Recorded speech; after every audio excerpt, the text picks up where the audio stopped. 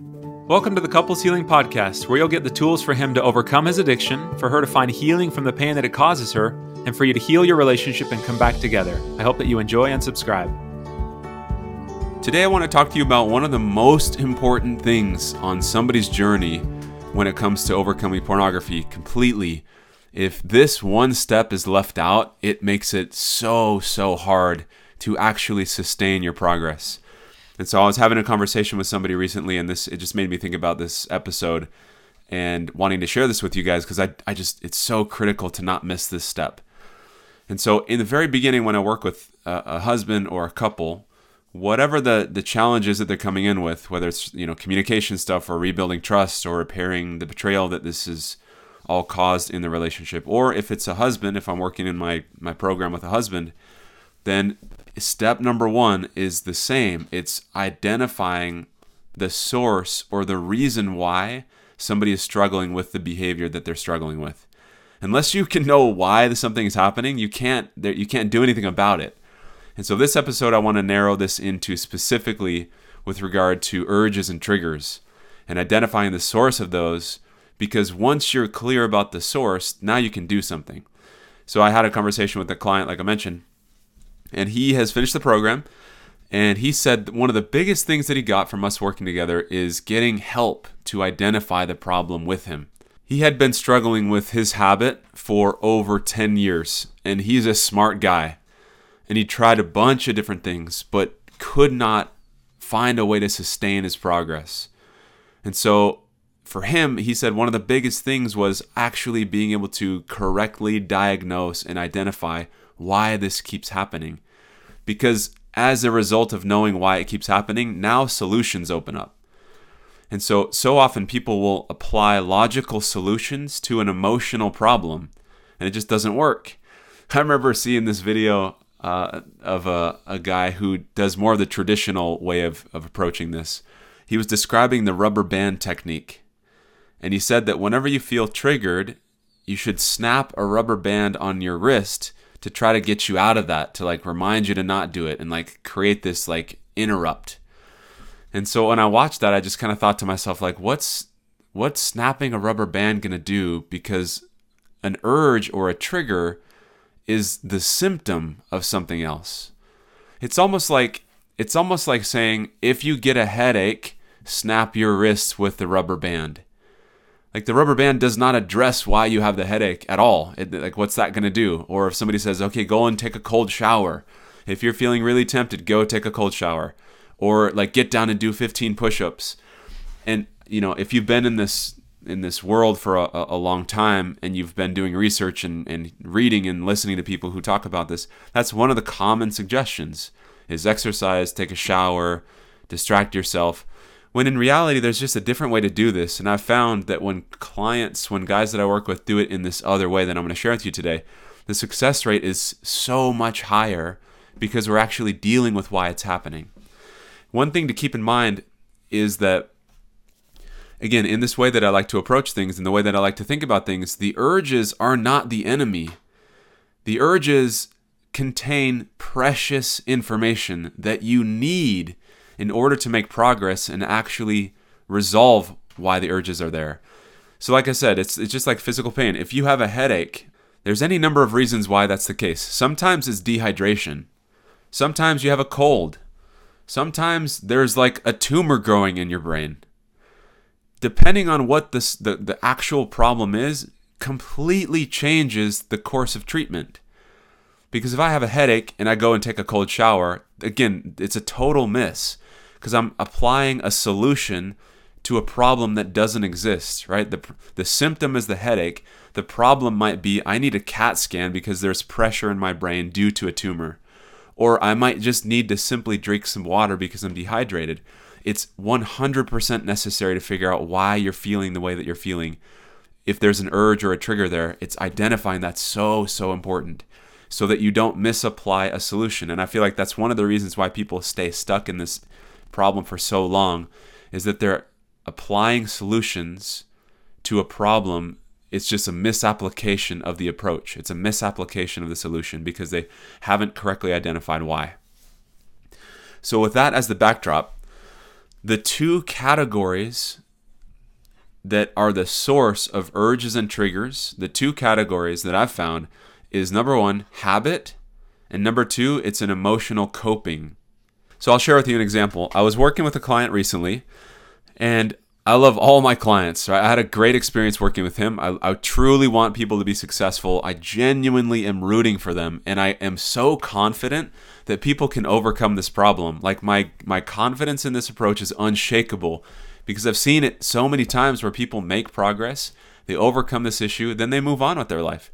And so when somebody reaches out and they're like, I'm struggling, it's a chance for them to finally exit this cycle, because getting help, you get another set of eyes who has been trained to identify these problems. It just makes the process so much easier. And so he came to me, and so when he told me that he listened to a ton of my stuff, and he was sharing with me, hey, this episode over here really resonated with me, but I just am having such a hard time applying this. I don't know how this, like, how do I apply this to my personal situation?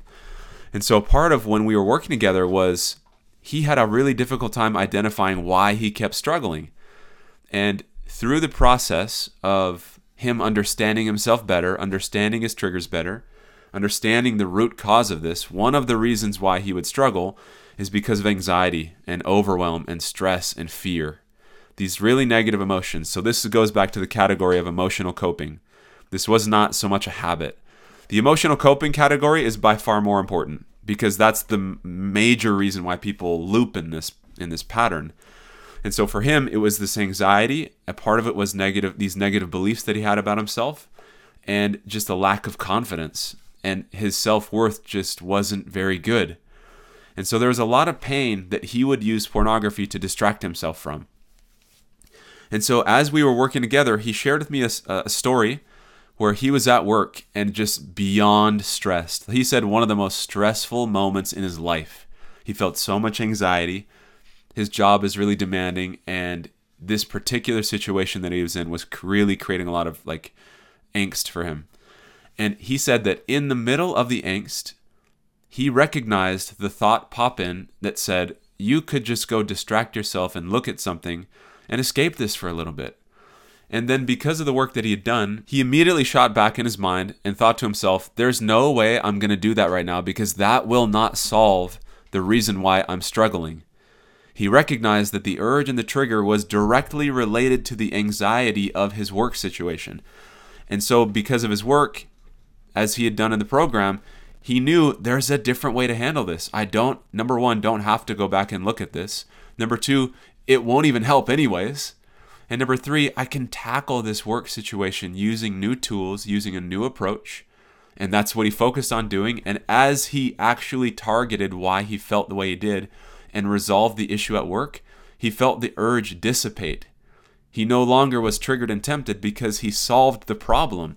Again, the urge, the trigger that somebody feels, the urge that somebody feels contains such important information, because it tells you what needs attention, just like the headache does. And so once he had diagnosed for himself, which is my goal, I want to empower the guys that I work with and the couples that I work with to be able to self-assess, so that when something comes up, they know what to do. And so it's just such a cool thing to watch him take that step, recognize why he was feeling the way that he was, use that awareness to combat the thought of I should look at this. No, I don't. I shouldn't. It's not going to help me. So why would I? And then he tackled the problem and solved it, which released the urge. Just like, again, if you think about the headache, if you drink water because you're dehydrated, your headache is going to go away. Or whatever, physical problem you feel, once you address it, the pain will go away because you're handling the reason why it's there. So I really want to emphasize to everybody who's listening that so often there are these emotional triggers, and usually that's the case. The majority of the time, it's an emotional trigger. So the more you can really take your time, this is why I wanted to share this story with you, because it hopefully can get your mind thinking in this direction of when you start to feel an urge, doing a self-assessment is step number one. And if you're like, I just feel this and I don't know why, it's just practice and muscle memory. And again, the more tools and understanding that you have about yourself. And again, this is why I try to share lots of different topics on the podcast, because you can start to listen or pay attention to how you feel through the lens of what you're learning. So if you're new to the podcast, it's like I'm super happy to have you here. I would encourage you to go through these different episodes that are here, because my goal is to prime you with as much info that I possibly can so you can apply this to your situation. And so it's just so cool to see when people do this and they get the result. The emotional side of things is the most important side of this by far. And so just briefly, I want to touch on this idea of solutions first. So what do you do now once you've identified, okay, it's an emotional problem? So applying a behavioral solution or a logical solution to an emotional problem, that's not going to help. So what do you do then? So if it's an emotional issue, just like my client did, he focused on dealing with the problem directly. The reason why he felt anxiety was because something was unresolved at work. And in this particular situation, and in many situations, there's a solution. You can find closure and solve the problem. And so that's what he did. He focused on having a conversation with his boss. He focused on getting things situated at work so it could solve the reason why he felt the anxiety. And then as a result of that, it was gone. So number one is to directly address why you're feeling the way that you are. Sometimes there is no good solution. Sometimes you can't actually fully solve a specific problem. Let's say it's like a coworker problem and there's anxiety there because there's conflict between you two. Sometimes you can't solve that because you can't make somebody do anything. And so a part of then the solution becomes, how do I do the inner work so I can increase my tolerance to handle uncomfortable situations? How do I do the inner work so what my coworker says or does doesn't trigger my trauma or my negative beliefs or my low self-esteem? How do I address that so that the situation doesn't even necessarily need to change because I'm changing? So that's another side of this, is doing the inner work, which I think there's always value in that.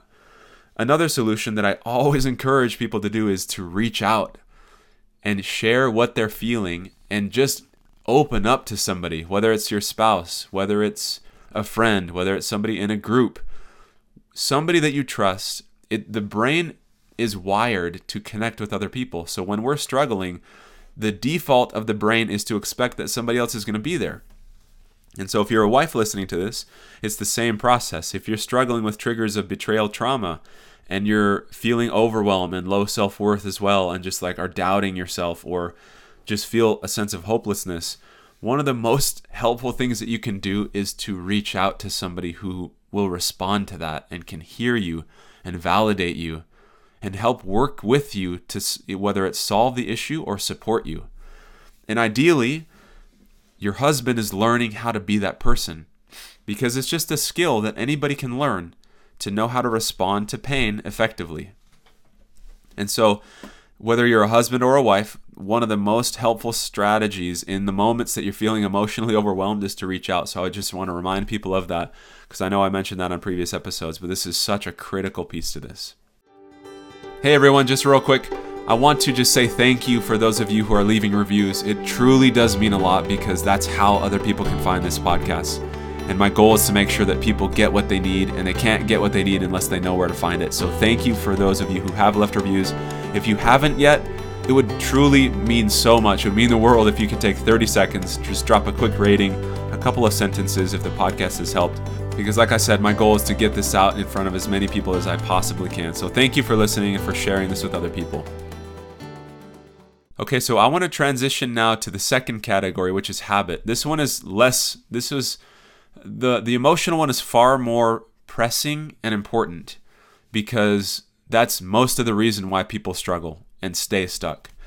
The habit category is still important and it does need attention.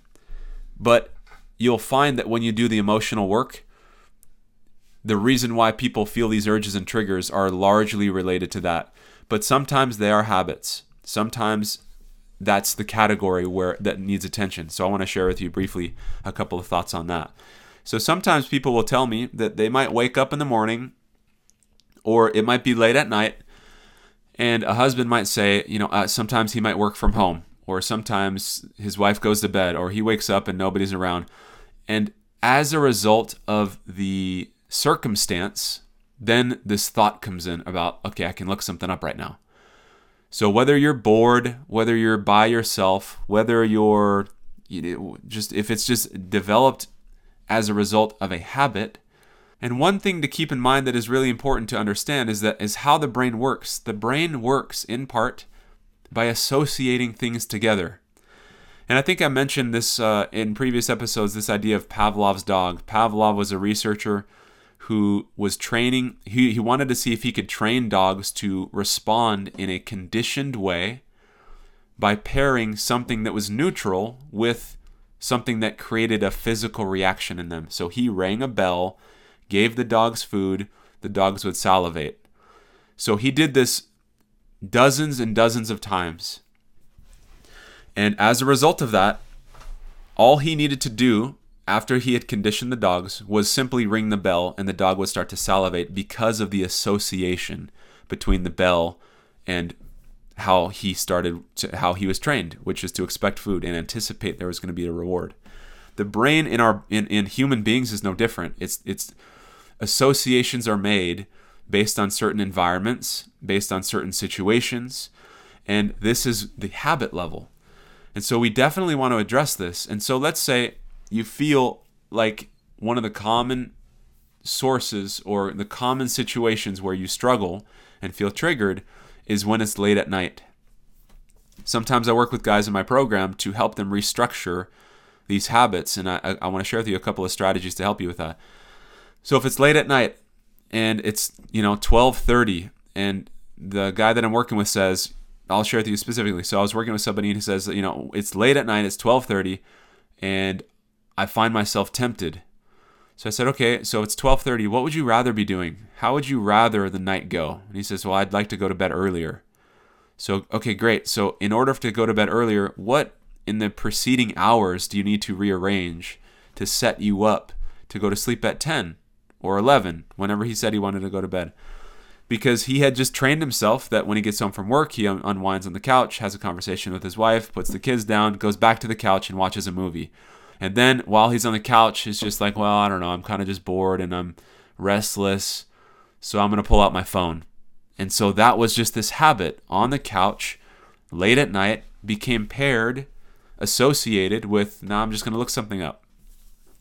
So part of what he did was he said, okay, instead of watching a movie, I'm just going to pick one show, and I'm not going to watch for 90 minutes. I'm going to watch for 30 minutes. And then after I watch my show, I'm going to go upstairs and spend some more time with my wife.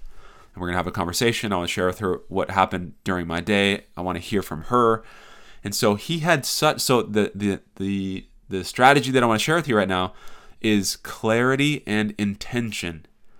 When you have clarity about what you'd rather be doing instead and set an intention ahead of time, it's infinitely easier to follow through on what you are planning out to do if you have a plan. Because for him, the plan was doing what he had always done, which is be on autopilot. And usually being on autopilot does not create the kind of life that we want to live. It doesn't create the kind of relationships that we want. It doesn't create the kind of physical health that we want. Sleeping patterns. Autopilot is just like the path of least resistance. Now, when you're changing a habit, it actually doesn't have to take tremendous amounts of willpower and energy. It simply takes intention and clarity. Because it's not that much harder to turn off the TV and go upstairs than it is for him to pull out his phone. It doesn't take that much effort.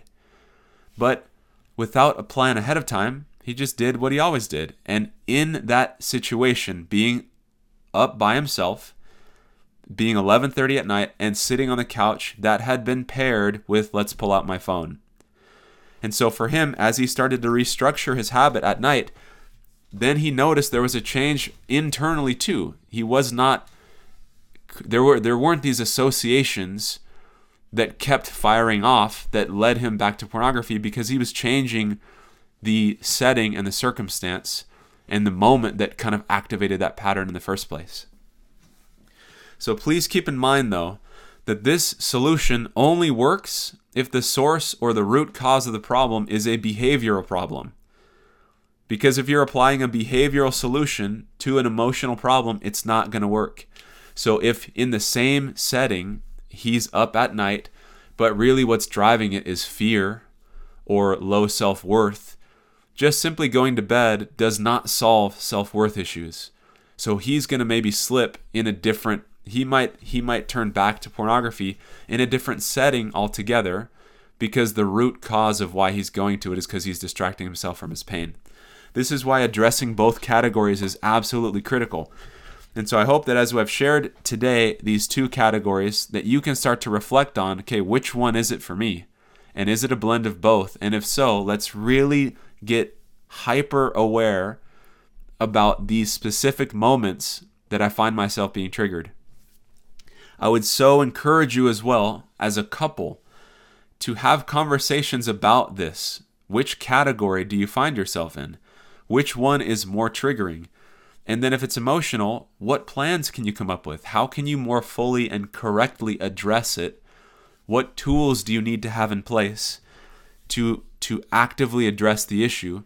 And if you're not really sure what it is, again, this is my invitation always is like, it's getting help makes this 100 times easier, because if it's hard for you to figure this out, and if you feel like you keep getting struggle, keep finding yourself in the struggle, it doesn't have to last forever. It's just a matter of addressing the things that need attention in the way that works. And so getting help can be one of the solutions to this as you guys talk about this. From whatever source, right? Whatever you feel like is going to be most helpful, but getting some extra help to solve this problem can be a part of what's in the plan. So I would encourage you guys to have a discussion together and figure out, okay, what do we do? How do we address this? And then you implement. And then you get feedback. So let's say you think, okay, it's a habit for me. It's late at night and I find myself having this habit. And so let's say you have a plan, you implement the plan, and it doesn't work. It's number one, worth then considering, okay, what needs to change in my approach? Or number two, am I simply applying the wrong strategy? Am I applying a logical solution to an emotional problem? Am I applying a behavioral solution to an emotional problem? And that's where, again, it's so valuable to take a step back, reflect, and better understand, okay, what's driving this, and then you implement that plan again. So this is my encouragement to all of you guys and gals who are listening to this. Please know that it's possible. This doesn't have to follow you around forever. And I found that when the clients that I work with have the most success, they just get really good at identifying how they're feeling, why they're feeling the way that they are. And then they have the strategies and tools that they can pair up to solve those issues. So this is why I wanted to really isolate this episode and highlight this, to give you the step right now. Because if you're still in this pattern, even if it's like you go a few weeks without slipping up, it's still a cycle. And so I would encourage you to spend some time really getting clear about and identifying why this is happening, because you can 100% put this behind you, and that's exactly what I want for you.